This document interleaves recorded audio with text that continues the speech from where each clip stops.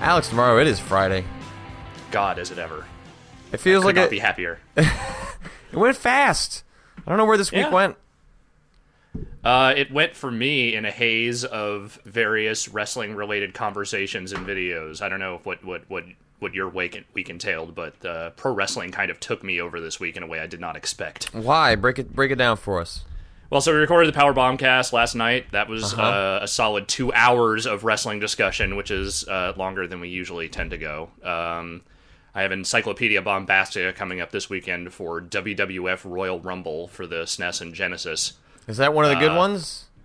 That was one that I liked as a kid, but in retrospect, no, is not a very good game. That's not like one. It used to be an arcade machine, right? Now I'm trying to remember. No, that was never an arcade one. That was a straight up LJN release from like the early 90s. Oh, okay, all right. I definitely remember the SNES cover. I'm looking it up now on Wikipedia. Yeah. It's the first game I think you could have like 6 dudes in the ring at once, which was like crazy for, my like 10 or 11-year-old brain at the time. So yeah, I don't think I got into that one. I didn't really get into the wrestling games until the N64 ones that I think a lot of people are fairly familiar with. Those are the ones that hold up. Most of the stuff before that doesn't hold up so well. So But yeah, so it's just, wrestling filled week for me. What about you? What have you been up to this week? Man, well, we talked about it on Monday Monday. No, wait. No, we didn't. I beat Dark Souls. Yes, you did. I remember your I also victory I keep trying to look up at my monitor, and I need to look down at my laptop because that's where my webcam is right now. Right. But I beat Dark Souls, and which I think I kind of implied it on Tumblr and Twitter that I retroactively apologize for not having played that game in 2011. I think my opinion of games in 2011 might have been slightly colored differently had I played Dark Souls to a real extent, because that is just a phenomenal game. Just top to bottom is one of the best experiences I've had with a game in terms of the relationship you have with a game in rewarding what you put into it. Unfortunately, the way they balanced things, the way they added DLC and didn't scale the way the game addresses experience points and things like that, I sort of broke the last third of the game completely by accident. It was not like I was looking up how to make the game easier, but basically I was just a walking tank by the end, and basically nothing could stop me. But what was great is that there were actually 2 bosses that are completely designed to be sort of best exploited with a very fast, nimble character class, which mine wasn't. And so there were instances where the game said, we don't care what you've been doing with your character. This is actually not something you could have prepared for, and we're going to make you suffer for it.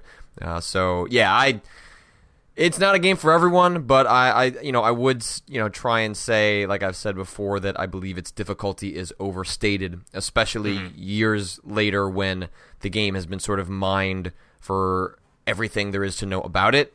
It does make it, I don't know if I'd go approachable, but definitely possible as a newcomer. Sure. And there are ways to tweak the game to make it a much more pleasant experience, at least as much as a game like Dark Souls can get.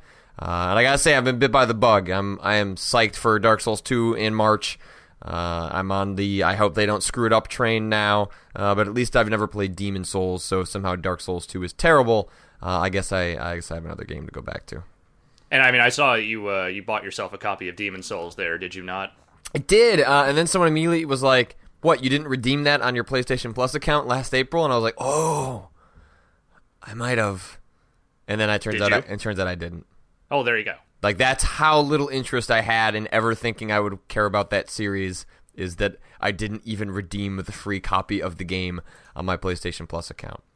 So I went and bought a PS3 version of Demon's Souls, and I don't think I'm going to touch it till much later, but I was watching Brad play it, and I had a Best Buy reward certificate that was going to expire. I was like, sure, why not? May as well get that on my shelf. Yeah, it can't hurt. Though I'm never going to play any of those games, so I don't blame you. I'll tell you why not, because I know I personally will not enjoy them. I watched a fair amount of you playing those games, and it was enough to convince me that is a game that I would probably snap the disc in half at some point if I were to actually play that. I realize. Yes, okay, maybe the difficulty is slightly overstated, but it's difficult in the kinds of ways that drive me specifically crazy. Yeah, sure. So there was I think it wouldn't work for me. when I worked at One Up, one of my good friends is Mr. Andrew Pfister, so folks might remember from the One Up days and the EGM days. He's since gone into the land of data analysis for game companies, and he was someone that had the most hilarious reactions to video games. Like, just when something got frustrating, the controller was tossed across the room. Like, so angry that I immediately upon beating it, I was on Facebook, and he was like, "Oh man, I really need a game to play." And I was like, "Hey, you should play Dark Souls." And then that's such a bad idea. His response immediately was, "I know why you're saying that, and you're not a very good person." I was like, "You're right. You're right." Yeah, so you're definitely not a very good person. So I'm playing that. I'm still continuing to play Spelunky, and then I played through the majority of Broken Age this week. Okay. Which I wish I liked more than I do, but that's not to say I'm not enjoying it, I guess. That's kind of where I'm at too. I've hit the point where it's like I've gotten into a groove with the puzzles. I think I'm almost done with that chunk of the game that they've released. I'm very, very close too. I'm at a spot that I am desperately frustrated at, cannot figure out what I need to do. So I didn't look up what to do, but I wanted to get a sense of where I was at. Like the game is split into these two characters, and at least in part one, there is no sort of Maniac Mansion, interaction between timeline sort of things. You've got someone that's kind of on this planet that seems like, I don't know if it's in the past, but the male character is set in the future, and he's on a spaceship.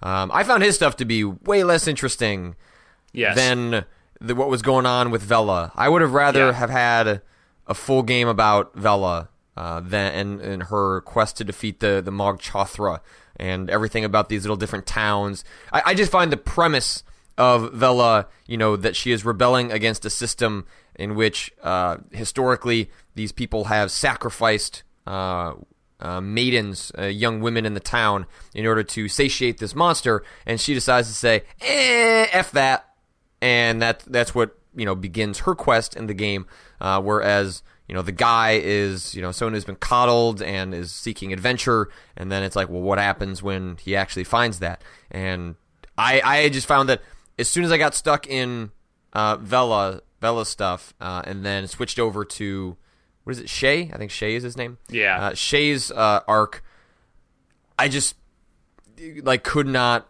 I don't find myself very invested or interested in anything that's happening with him.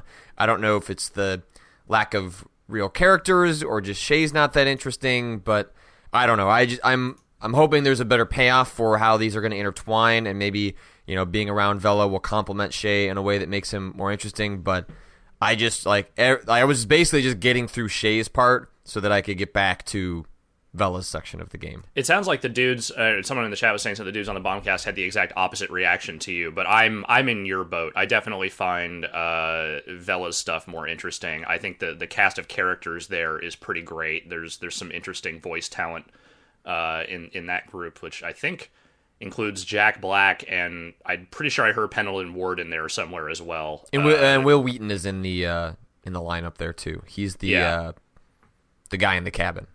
Okay, yeah, and that's I think all that stuff's really, really cute and funny. I think some of the Shay stuff is very funny, but I haven't found, like you said, that world and that storyline nearly as engaging as the Vela stuff. So, well, I just feel like Shay has a much less interesting character, current narrative arc than Vela. Like, Vela has a very specific, interesting quest that she is on right now that has high stakes for herself, for her town. I've found the characters that she comes along, encounters along the way, just way more interesting than anything in Shay's. But obviously, Shay's is different. Like, it's meant to be isolated. That's part of his narrative arc. But yeah, I can't find myself all that attached to what's going on there. But would you agree with my assessment that it is much more about the characters and the storylines than the puzzles and gameplay at this point? Because I feel like the puzzles are kind of there and they're progressing things, and sometimes they take a little bit of thinking, but they're not necessarily the most interesting thing in the world. No, I'm actually surprised at the lack of depth to a lot of the puzzles. Many of the puzzles are there's a little bit more to them than you would get in, say, your modern average Telltale game. But Sure. by and large, most of the puzzles are... The game has moments when you'll be going through different screens, but a good chunk of the game is just moving to the next screen, looking in your inventory, dragging your items on there until you either find the right one, or if you already know the one you need to apply, doing that. There's I don't want to go into the couple of ones that are a little more involved in that, but there is one that's happening in Vela's story right now, involving a riddle that I think is pretty interesting in how they're handling it, and there's one in Shay's arc that I don't want to spoil them because it gets too much into what the puzzles are. But there is one in Shay's that is like fairly ambitious relative to the other puzzles. But yeah, it feels very simplified versus what I remember of the Monkey Island remake, because I never played the first Monkey Island, and some of the puzzles in there are real bastards. And I don't think it's purely just some of the Monkey Island puzzles or the earlier adventure games just being a little more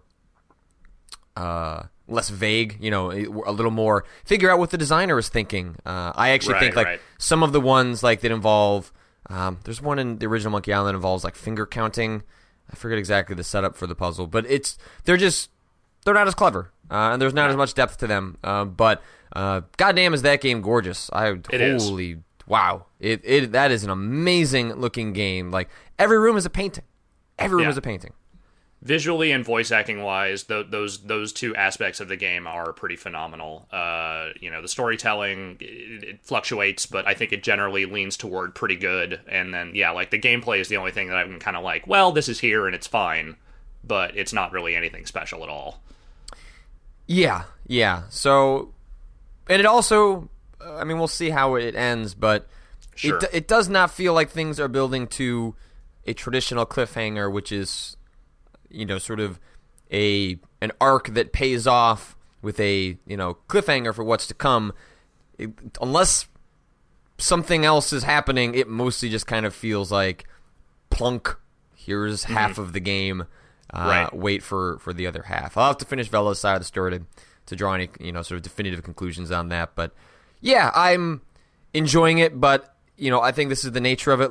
Could we really having the expectation that out of nowhere, Tim Schafer was going to pull a Grim Fandango out of his hat is unrealistic, sure. and is asking too much of I think of somebody that's been doing this for a long time and has not made one of these for a long time. So we'll see. I am enjoying it. I'm going to play the whole thing. I'm looking. I'm glad it exists. I'm glad that Kickstarter made it happen. But I have to say, after my 3.5 hours, and I think I have about 15-20 minutes left, I'm enjoying it, but Yeah, that's about where I'm at. And I will finish it as well. I've been enjoying enough of it. I'm probably about just under 3 hours myself, but something else has been sucking up my time this week, and that has been Ollie Ollie for the Vita. That game, any attempt I had or any interest I had in other games has more or less been swallowed by that thing whole. So what is this game? I don't explain.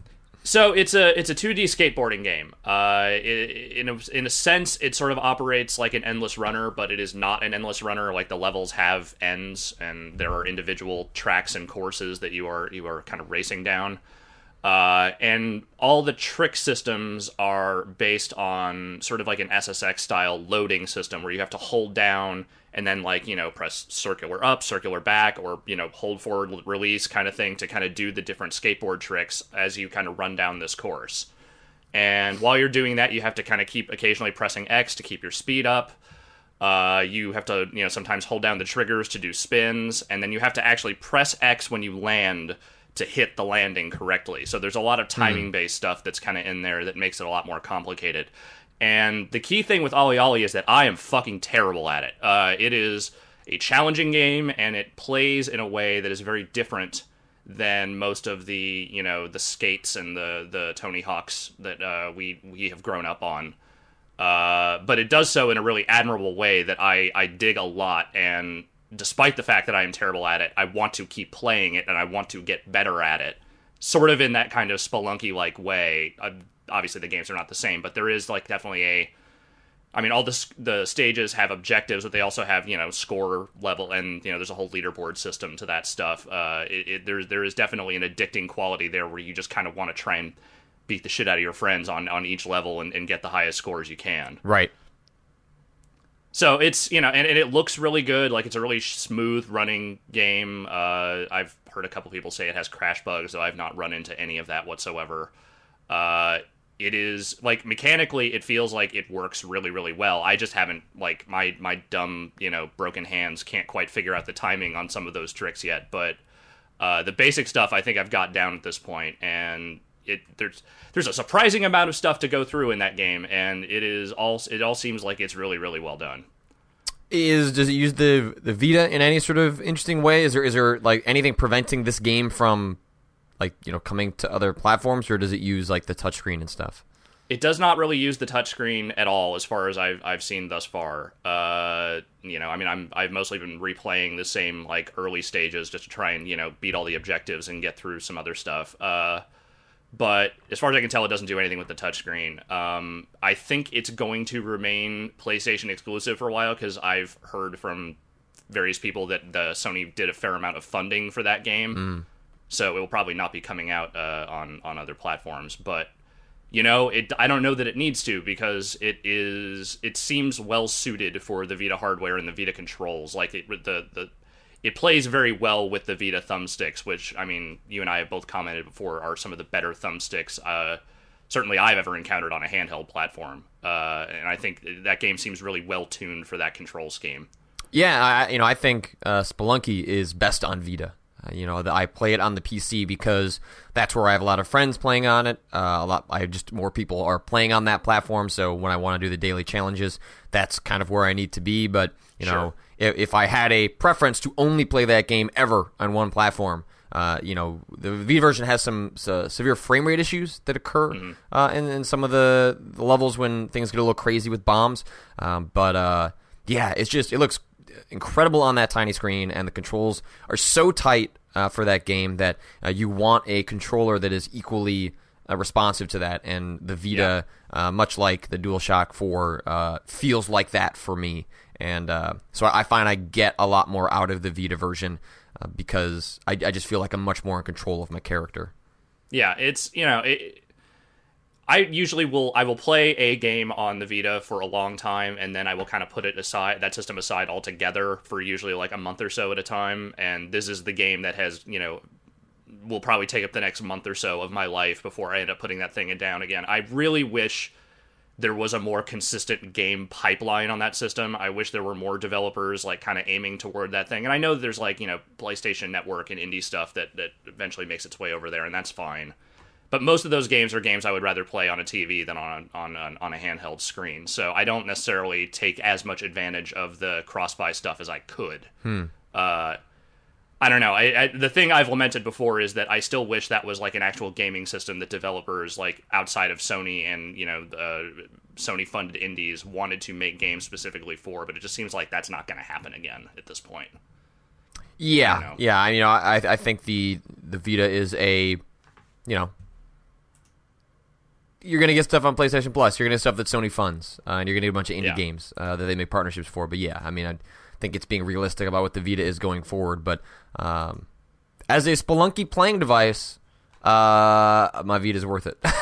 Yeah, I don't regret buying the system one bit. I think it's a really great handheld system. I just totally it came out at a bad time. It was poorly promoted. It did not get the support it needed, and now at least there is this sort of like supplementary function for it that is proving to be very worthwhile. I'm just bummed it did not become a bigger deal than it is. You look at the amount of effort and time Nintendo has put into trying to make the 3DS work, and it's a rough time for handheld devices that are not also, smartphone-esque creatures like an iPad. And, that's not an easy problem to solve, and Nintendo's just tried to do it by the hard work of putting out just kick-ass software. 2013 was an unbelievable year for the 3DS. It sure was. And that's not an easy feat. But, when you're a company like Nintendo, you can pull that off. But, Sony had a whole other platform to support, and Nintendo didn't support their other platform nearly as much, and look where we are. Yeah, it's kind of we're in a strange place. So I played that. I'll probably pick up Ali. I'm going to my parents' lake house this weekend, so I wouldn't mind having a handheld game to play. I thought I might be able to get my hands on this Bravely Default game, but one of those has not come my way yet. But I don't think anyone else at Giant Bomb was going to play that game, so I wanted to try and give it a shot because I've heard it sounds pretty neat, or at least has an interesting battle system. So we'll see if I can't give that a shot, or maybe I'll start Persona 4. I keep saying it's good that at least one of us is trying those games, because as far as I can tell, Brad played about 2 hours of the Banner Saga and never picked it up again, so I'm the only one who has actually dug into that one. Yeah, there's no quick look at Banner Saga on the site, and I think I might just solve that myself at some point. If only there was some way we could do it together. Is there multiplayer in that game? There's a multiplayer separate free-to-play thing that they put out before the main game. So there's no actual multiplayer in the main game. Okay. Well, let's see. There's a little bit of news going around. This one, the big thing this week. The other guys talked a lot about the YouTube stuff with Microsoft on the Bombcast. So point you there if you're looking for chatter about that, because I just have not looked into it as much as I would like. But I have been poking around at this King Candy Saga stuff. Speaking of Banner Saga. Yeah, transition. I didn't even... Wow, look at that. Look at I'm doing transitions without even knowing it. Mark of a good host, I guess. And so, basically for folks who aren't aware, the company King... I think it's just called King, right? King? I think it was King or King.com, one of the two. Anyway, they're the company behind Candy Crush Saga, the free-to-play, pay-to-win, depending on how you look at it, match 3 puzzle game that is extremely popular. Like, it's one of those, it's your mom plays it kinds of games. And they have gone down the road of... So, in U.S. copyright and trademark law, like, you do have to protect the things that you own, or else you can... inevitably give those up, or companies can claim that the trademarks that you own are ubiquitous and that they can use them. Nintendo famously had to get really aggressive about the term Game Boy, I believe, in the 90s, because they became close to losing that, and Game Boy was just going to become a ubiquitous handheld term that anyone could use. So, U.S. trademark law is set up that you do have to protect and show that you care about your trademarks in order to continue to use them exclusively, but it seems like King is being kind of a-holes. I'm not sure what the D-bags. Wretched. So basically, they have gone after. It started out with they went after a game on the App Store that just happened to have the term, I believe, candy in it. And the game had nothing to do. It was not a match 3. It was a slots game. It was like a slot machine game. Nothing to do with Candy Crush Saga. And, like, in both of these complaints, the one that was against Candy for this one, and then Saga for the Banner Saga, like, King sort of admits, like, we don't really think they're actively trying to take advantage of what we're doing, but we need to protect our trademark. And Saga is even crazier. Like, the idea that the Banner Saga is cashing in on Candy Crush Saga. Like, the Banner Saga is a hardcore, depressing, tactical RPG, and Candy Crush Saga is a match 3 game with colorful happiness and free-to-play sucking your wallet, coming out of it. So, I'm trying to find... Like, in December, this is from a Joystick Story. It says, in December, King claimed the Banner Saga was confusingly and deceptively similar to King's previously used Saga marks, but said yesterday it wouldn't take action against Stoic. King has not and is not trying to stop Banner Saga from using its name. We don't have any concerns that Banner Saga is trying to build on our brand or content. Obviously, that changed a little bit when they were served with papers from King. Like, King's like trying to play this really weird balancing act of like, oh, well, we're just doing this because we have to. We don't want to stop them from making the Banner Saga, but, we got to serve these papers. And Stoic's response is hilarious because they're like, we're just going to keep making these games. They can't stop us. So I don't know what that means. Like, you can say that, and you can still have legal trouble. But I think Stoic is just trying to maybe grandstand a little bit in the public eye in the hopes that King will just kind of back off. Yeah, I mean, the trick here is that this is very patent trolley behavior. You know, it's the kind of thing where it's like, we have these words in our title, so therefore all those words belong to us. It was like that guy who tried to trademark Edge for all those years, and, you know, was finally defeated, it was like a year and a half ago or something. I don't remember. There were at some point when I was working at Harmonix, something like this happened, and I remember our COO trying to kind of explain to me what it means to file these sorts of papers, and, you know, whether that means you're actually going to pursue or sue or not, you know, is kind of tangential to just sort of like making sure you're making your claims on your existing trademarks so that they don't become, so that they don't fall into a situation where, you know, it looks like you're not trying to enforce them at all. At the same time, there is a public nature to this whole conversation that you don't necessarily see with a lot of this stuff. The fact that, you know, a company like Stoic is getting these sort of like fairly sternly worded legal papers from King does not necessarily imply that King would in fact be totally cool with them, you know, just putting out more games under the Banner Saga name. Like, you don't usually send that kind of paperwork directly saying, you know, this is infringing on us without necessarily, while just saying, oh no, but it's fine, they can just keep making those games. So there's a disconnect between what they're saying and what they're doing that I don't think anyone is completely sussed out yet. In the grand scheme of things, I don't think any reasonable court in the world would look at those two games and go, well, that's clearly, you know, a trademark violation. We should totally deny what Stoic is doing, because, like you said, they literally could not be more different things in the realm of entertainment software. Well, I think the problem that I think a lot of people have with this is not necessarily this idea that, you know, if the way that our screwed up trademark law is set up is that it forces companies to send out cease and desist papers in order to enforce their trademark against companies that really don't have anything to do with infringing on their trademark, but they have to do this in order to show that they are being active in protecting their trademark from being generalized and becoming just sort of public domain. But, what you mentioned was like, well, if this went to court, no reasonable person would look at the Banner Saga and Candy Crush Saga and say these are the same games, or someone would confuse them. But that's like a really key distinction. Like, what happens with these patent trolls, and you see this happen in technology a lot. This is something that happens every once in a while in games, but is much more common in technology patents. And I highly recommend going and looking up the This American Life.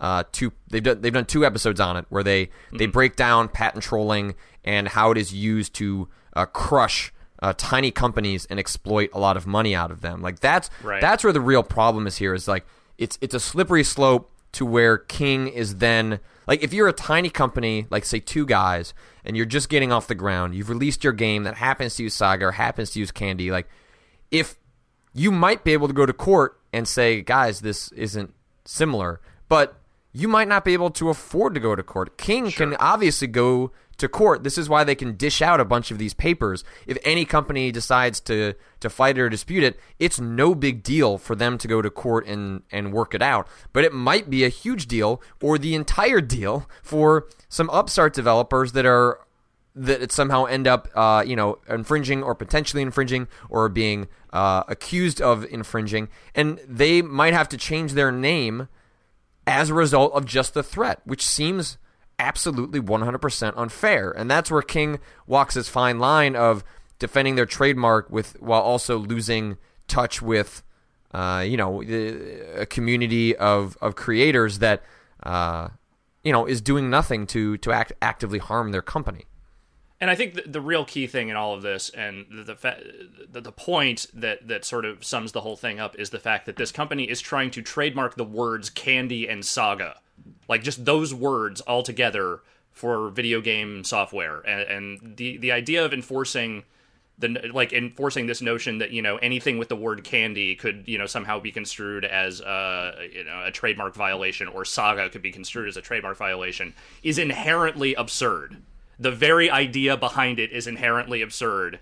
And if this is what it is boiled down to, where they can just kind of go after any game that uses the word saga, that by itself is completely insane and should not be allowed to take place. Obviously, this kind of thing has taken place in many different formats over the years, but this is one of those situations where they are literally just trying to trademark every individual word in this dumb-ass Match 3 game that they make, which is fine. It's a dumb, fun little time waster, and it's obviously very popular, but that inherent idea is insane. Yeah, I think anyone would be sympathetic to someone that was producing a Match 3 game that was called like Candy Crunch Saga or something like that. That's obviously egregious. That's obviously trying to trick people into, downloading something that is awfully similar, and then maybe they get confused. And that's what this is supposed to be here for. This is supposed to protect the public from confusion over something they want while protecting the profits for a company that came up with the original idea. And it's when we start going down this road into absurdity that it's really hard to defend. We saw this play out with Notch, ZeniMax, and the term scrolls, where ZeniMax served Notch and his company with papers about their card game, their digital card game, I guess, Scrolls, and saying like, oh, well, the public could be confused with the Elder Scrolls. Like, no. And I don't know enough about how this stuff works in a legal sense where, like, is there a way you can write this stuff that is, we are serving you with legal papers, but don't worry about it, wink?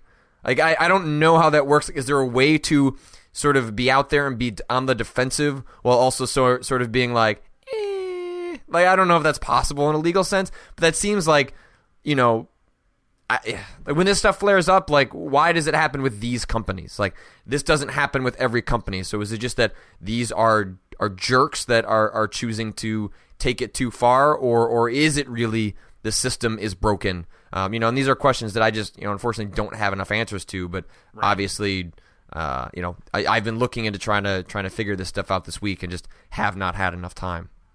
It is an incredibly labyrinthine and sort of awful process. I know that. I know everyone I've ever talked to who's had to deal with trademark law and any sort of legal violations that have stemmed from that have more or less wanted to hang themselves within hours of having to deal with that situation. It is complex and obnoxious and problematic for a variety of reasons. But what those actual reasons are, I could not tell you because just staring at that stuff makes me go, boss-eyed within a second. So Godspeed to you trying to figure that shit out, because every time I try to read up on it, my brain rolls back in my skull. Yeah, so it'll be interesting to see how this stuff plays out. I've really enjoyed. Have you seen the Candy Jam? I have seen the Candy Jam, and I am very much in favor of the Candy Jam. I think that's a fun little subversive thing there. Yeah, so for folks that aren't aware, basically, I interviewed the person who put it together, and maybe I should just put that up on the site if I can't get a large feature together in a short amount of time. But basically, a bunch of developers are doing a game jam in which the themes are candy, the names involve candy. It's basically a giant FU to this whole thing, kind of an FU to trademark law and the way it operates and the way companies kind of have to deal with it, and an FU to King for the aggressive way they are handling it, or the seemingly aggressive way. It's tough. You don't. It's so easy to quickly point the finger at King, but as someone that is just not aware of how this stuff has to be handled, when you have a really popular intellectual property, I want to go just short of calling them completely trolly, because maybe there is a logic to what's happening. That someone mentioned the chat a little bit earlier. I forget who actually said it, but that there's no way to write. He was insinuating there's no way to write legal language that doesn't sound like the house is falling apart. Sure. There's no way. My insinuation that maybe you could do legal stuff with a wink and a nod isn't possible, because then it wouldn't hold up in court. Sure. So any legal papers are going to sound apocalyptic. It's just a matter of, is what King's doing, maybe the wording has to sound apocalyptic, but do they have to be so aggressive about how they're going about it and the games they're choosing to go about it with, I think is maybe the more pertinent question. Yeah, and well, as the story plays out, I'm sure we'll find out more about it. Yeah. Other news. Capcom is currently pledging to hire 100 new developers every year for the next 5 years, which sounds incredibly optimistic, personally speaking. This apparently came from a investor call where where Kenzo Sugimoto basically said this is part of their 5-year plan. They want to try and bring in a huge amount of new talent over the next 5 years. Capcom has not necessarily been doing super great as of late. They obviously have the Monster Hunter franchise, which is still doing well for them in various places, but the company has struggled in various places over the years, and in this case, it seems like they're trying to address that by bringing in more development talent. This sounds like a really nice story. I don't necessarily know if I trust on them to completely follow through with that over the course of the next 5 years, but then again, I also realized 100 people a year is not necessarily that many people. Yeah. I hope this all just means I'm going to get Dragon's Dogma 2. So, Capcom, you can do whatever you want. Just give me Dragon's Dogma 2. I mean, maybe when they're done with Deep Down, I don't know. Yeah, that doesn't look like what I want. But yeah. Didn't the Dead Rising 3 DLC start this week? It did. Came out this week. That game apparently has shipped about 1 million copies. So, that's cool. It's I don't think we talked about it on the show, but I really liked that game against. I didn't think I was going to like that game, but I ended up tremendously liking it. I've enjoyed it. I haven't finished it, and I kind of fell off with it around the time I went to China and have not really picked it up since I got back. But that is a far better Dead Rising game than I thought it would be. And I've said before on the show that I really like a lot of the changes they've made to it. I probably won't touch that DLC until if I actually finish the main game, but I will probably check it out at some point. Yeah. Yeah. Let's see. No more single-player DLC planned for The Last of Us. Yeah. That's a bummer. But it's a bummer, but it's not surprising. No. I mean, they have said before that they wanted to focus on multiplayer primarily for the DLC. This was they are sticking to their original DLC plan, which only had this one piece, the Left Behind DLC, as single player. And I'm excited for that DLC. I'm looking forward to seeing what they do with that prequel story stuff. But I also think I don't know how much more of that specific story I need fleshed out through DLC. I mean, if they're going to do more with it, I would almost rather they kind of went, and just went ahead and made another game. Though there's also a part of me that would be totally fine if they just never made another Last of Us game and just kind of let it be what it is, for eternity. Of course, that will never happen because it's now an extremely revered franchise just by virtue of the fact that everyone liked the first game, so they will make more. But yeah, I suspect there will be another Last of Us. I think the question is whether they stick to their guns on leaving the characters behind from the first game, which is something they've said that The Last of Us is a standalone story, that they have not ruled out returning to the universe, which I suspect they will. But that, Joel and Ellie had their story and they would pick stuff up elsewhere, which I think would be super cool if that happened. I think that would be the way to handle a sequel is to just move on and tell a completely different story from a totally different angle, which I'd be up for. Totally. Folks want to start dropping some questions in the chat for us. Feel free to as we start winding down the show. One of the things we didn't get to on Monday because we had Zoe Quinn on, which I would just also like to say that I thought it was really cool how the comments played out for that once that show went up. Yep. People were super nice and were also really great when I put up my story on the Game Designer Porpentine the next day. The jerk level was to a absolute minimum, and I applaud you guys for doing that. I feel like lately there's been a pretty good trend in the community and the comments toward decidedly less jerkiness, and that is something I want to applaud and support as much as humanly possible. Absolutely. But one of the things that we didn't get to on Monday was, we talked about Nintendo's sort of situation, but one of the comments that came out afterwards from Satoru Iwata was that they're sort of rethinking their business strategy and how that involves smartphones. He specifically said, I'm paraphrasing the quote, but It's not as easy as just putting Mario on a phone, which right. I think that makes sense. Nintendo is a slow-moving giant, but I'm curious to find out what they mean by that. I know one of the examples that he pointed to was that I think the game is called Puzzle and Dragons. Puzzle and Dragons. I think that's right. Anyway, it's a super popular free-to-play game. More so in Japan than in the U.S., but I think it's also popular over here. And it's a free-to-play game that you download on your phone and tablet and whatever. And then that game was released on the 3DS and sold like millions of copies. A full-price 3DS game that was a higher quality version of something that was already a free-to-play game. Did very, very well for the platform on the 3DS.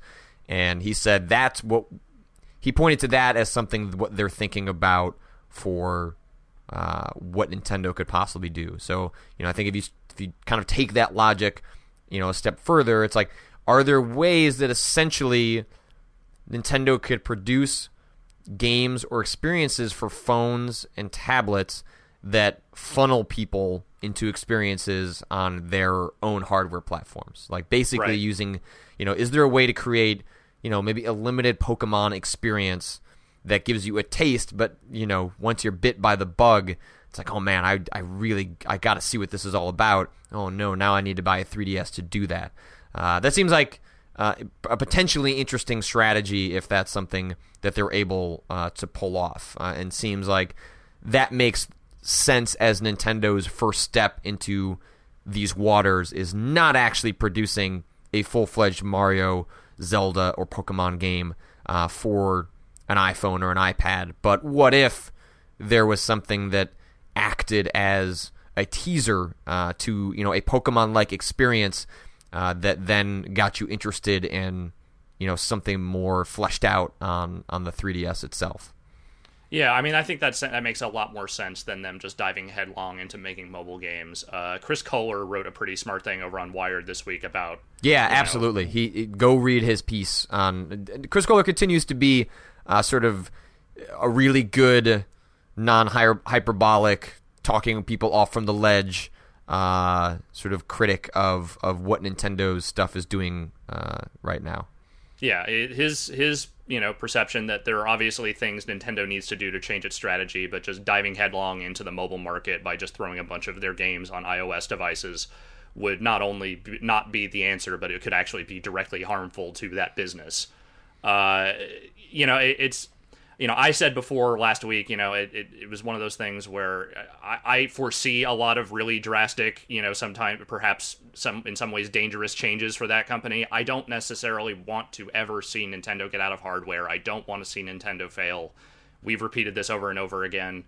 It's just my kind of inherent cynicism and my inherent pessimism for, the way this business tends to go that just I have a hard time seeing a lot of good outs for them in the current situation they're in. This possibility of them doing these kinds of things on iOS devices to try and drive people to their existing business makes a fair amount of sense. But then, that only kind of fixes part of the equation because they still have the Wii U to contend with, which is not going... I mean, I don't care how many, demos and other little, free-to-play type experiences you put on other devices. That's not going to sell that console at this point. Like, that thing needs a complete overhaul, either perception-wise or... maybe it's time to just straight up try a different hardware system, which I don't know. That could be, which by itself could be an incredibly expensive and, failure-ridden endeavor. But this doesn't seem like it's going to fix the console side of the business. At best, it seems like it could help them out with their handheld, situation, which is fine but not great. No delving into the mobile market will fix the Wii U at this point, and that's kind of their biggest issue to address right now.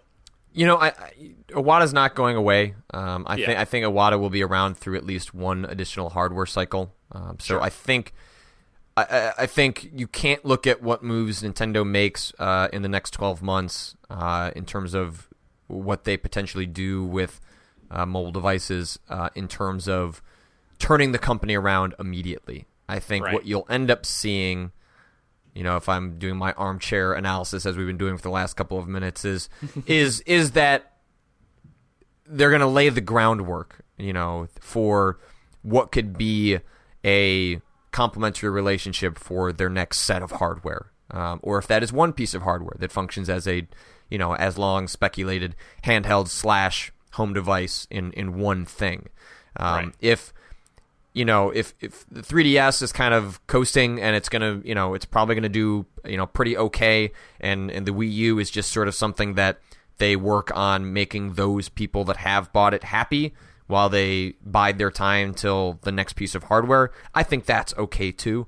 But Sure. My guess is they will make moves to show they can be successful and drive sales back to their hardware platforms in the smartphone market.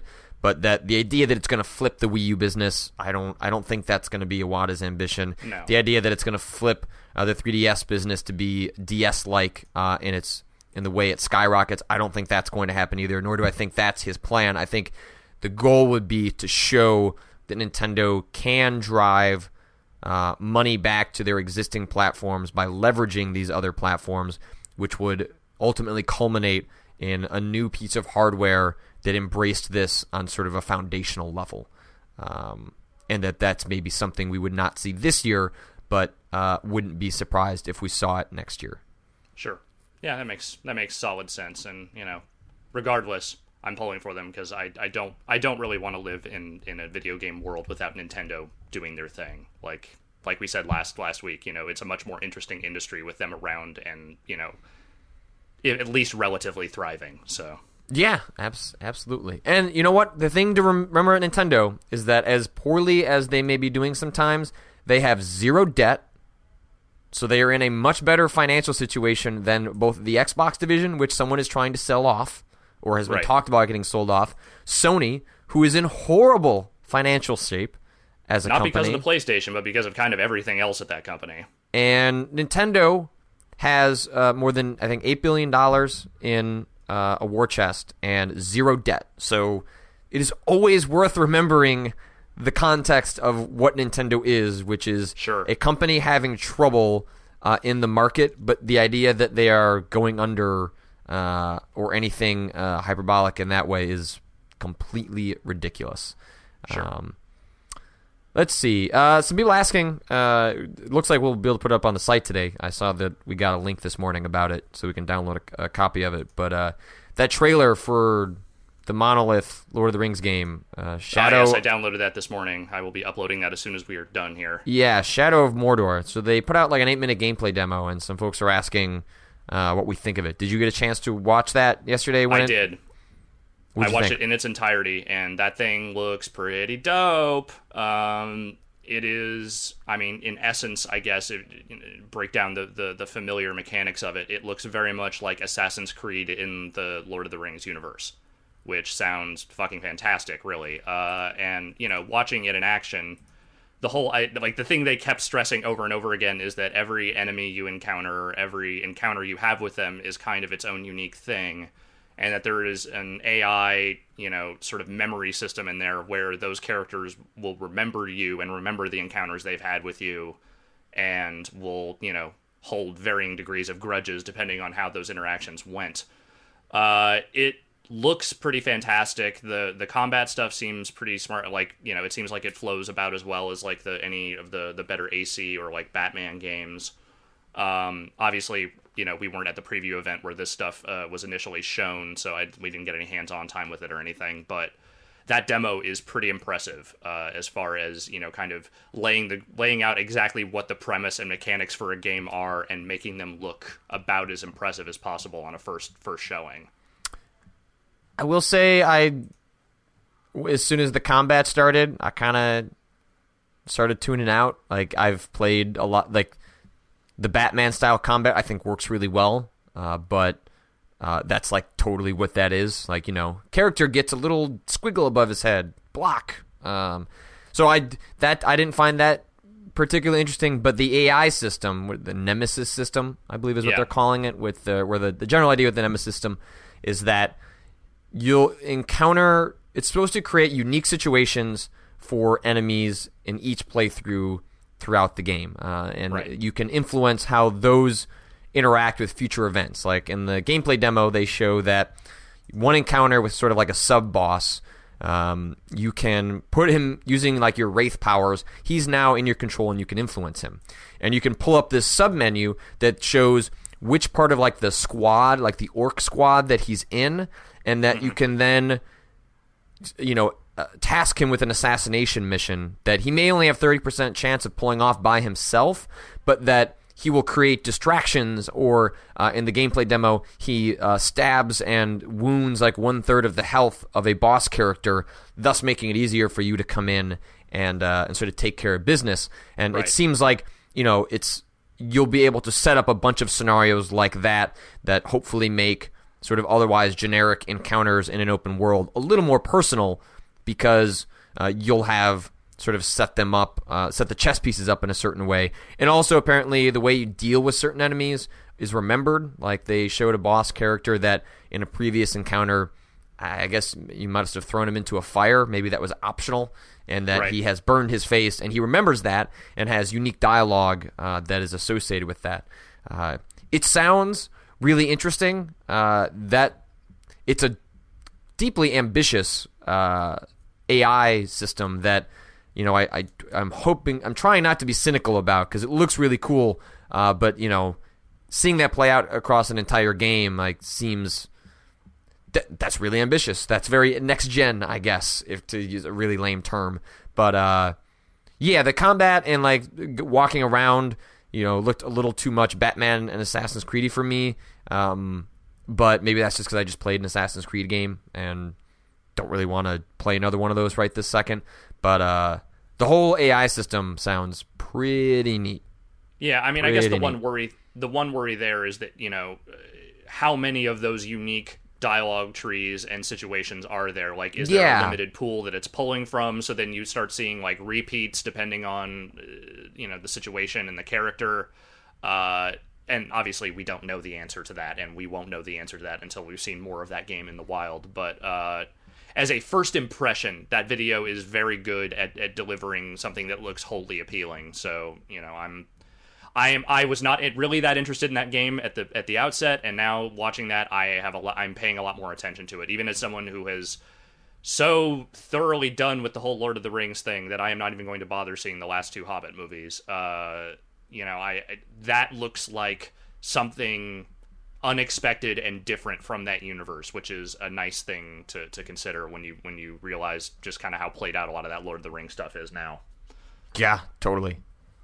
Bane122, can you give us a heads up on upcoming guests? Well, I can tell you that we're going to have Jen Frank on Monday. Woohoo! So she's an excellent game critic, game writer, game essayist. She used to work at 1UP, was community manager there, has since done the freelance life, and has a lot of exceptional pieces. A bunch of them have shown up on the website Unwinnable. She's also she did an exceptional piece on Second Life, I believe, for Killscreen ages ago, that I have to imagine is online in some form, but a truly excellent writer, a very funny person. So she is the one that is supposed to be with us on Monday, and I'm still nailing down guests for the weeks after that. But I will let you guys know. It's exciting. The queen of Twitter favorites. Yeah. Oh my God. Yes. If you get in a conversation with her, just get ready for Twitter favorites on every single exchange, whether or not it's a worthwhile exchange or not. It is just the things. Faves, they flow. They flow. Them rain.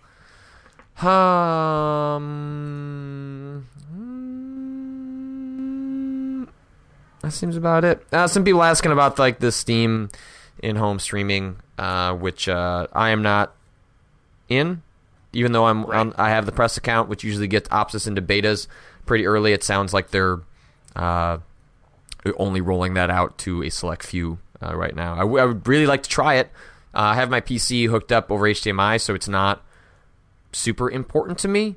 But, the prospect of, if I have my PC on a hardwired Ethernet connection, is it... some folks have had pretty decent success doing remote play from places that aren't in the same place where their PS4 is. Right. Could I go to my parents' lake house this weekend, stream games hardwired over Ethernet from my PC and play them on my MacBook Air, like, that sounds pretty good. Sounds pretty good. Like, that's sort of my dream scenario, is stuff like that, is being able to run those games from... I don't really need it for my house. I would love it if it somehow works reasonably well for a game like Broken Age, or, I'm not looking to play Street Fighter, like, but if I could play the Banner Saga remotely, like, the latency and compression can be whatever. Like, it doesn't have to be perfect. Like, it's a turn-based game. But if I could do that remotely, goddamn, that would be cool. So I'm really hopeful because I think it would be very useful for me in a lot of scenarios, or at least enough scenarios that I would want to investigate it. But hard to say. Somber Owl says, have either of you guys seen Thief lately? Dude, we are in New York and in the Midwest. We don't see games that often. We don't see games that often. You see them a little more often than I do, but we're sort of out. We're out in the woods. All the events to see games happen in San Francisco. Sometimes in New York, but primarily in San Francisco. Yeah. I guess we'll end here with I Like Popcans asking if you guys are going to do a box office bomb anytime soon. Yeah, so we recorded part of one last week, and then the fucking computer crashed again, which has happened to us like 3 times now, which is hilarious. But then we saved that file, and then we finished recording it yesterday. Rory will at some point put those pieces together into one thing that what goes in each other, and that will become a podcast. I'm guessing probably early next week. But the Powerbomb cast will go up later today as soon as I've had a chance to sit down and do a little editing work on it, and then look for Encyclopedia Bombastica, WWF Royal Rumble.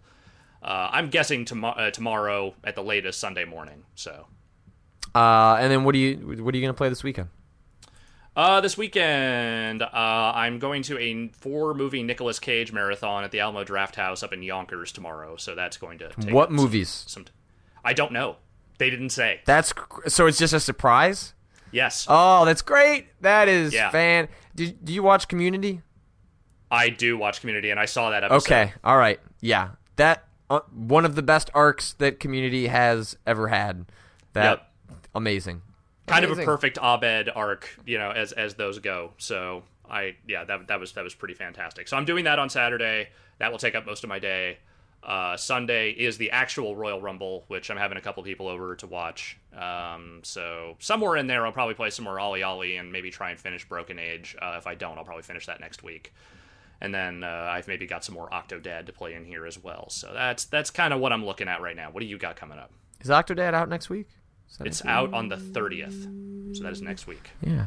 Well, I'm going to be out of town this weekend, so I will probably. I think I'm going to download Republic. Let's just say Eek. I think it's called Republic, but I refuse to call it that because, dude, you put the accent in there. Don't put the accent in there unless you want it to be called how you pronounce it with an accent. So I've been meaning to play that, so I'll probably load that up on my iPad and give that a go. I was surprised and interested to see that Gone Home's Steve Gaynor named that one of his favorite games of last year. Came out at kind of the tail end of the year, but I've been meaning to give it a shot. So probably download that and see if I can't track down a Braley default code to play that this weekend. But hopefully on Sunday night, because there's no football on Sunday. So when I drive home on Sunday, I'll have my Sunday back. That's the one, as sad as I am that football is over, and I really am sad because, the Super Bowl's happening, but whatever. Yay, Peyton Manning's going to win his second ring, and everyone can shut up about Seahawks. it. It's that I get my Sundays back, which, I just haven't had them since September. I don't have a Sunday. You spend all day watching your games, and then if there are Sunday games, it's just, the day just goes. So I'm looking forward to these 6-7 months where I have my Sundays back and I can actually play games, and it's what gets me so far behind on television shows. I watch a fair number of shows with Katie, but Sundays are usually when I catch up on all that stuff. So they're kind of a wash. Yeah. So anyway, we will leave it there. We'll be back on Monday morning with Jen Frank, and then I'm just gonna keep saying we're gonna play Risk of Rain because we're We're going to No, play it's Risk one of of these Rain. days. We're going to play it one of these days, and if I keep saying it, then hopefully it'll happen. But Had until some then, good runs lately, so oh, even playing it? Damn. I've been playing every now and again. Yeah.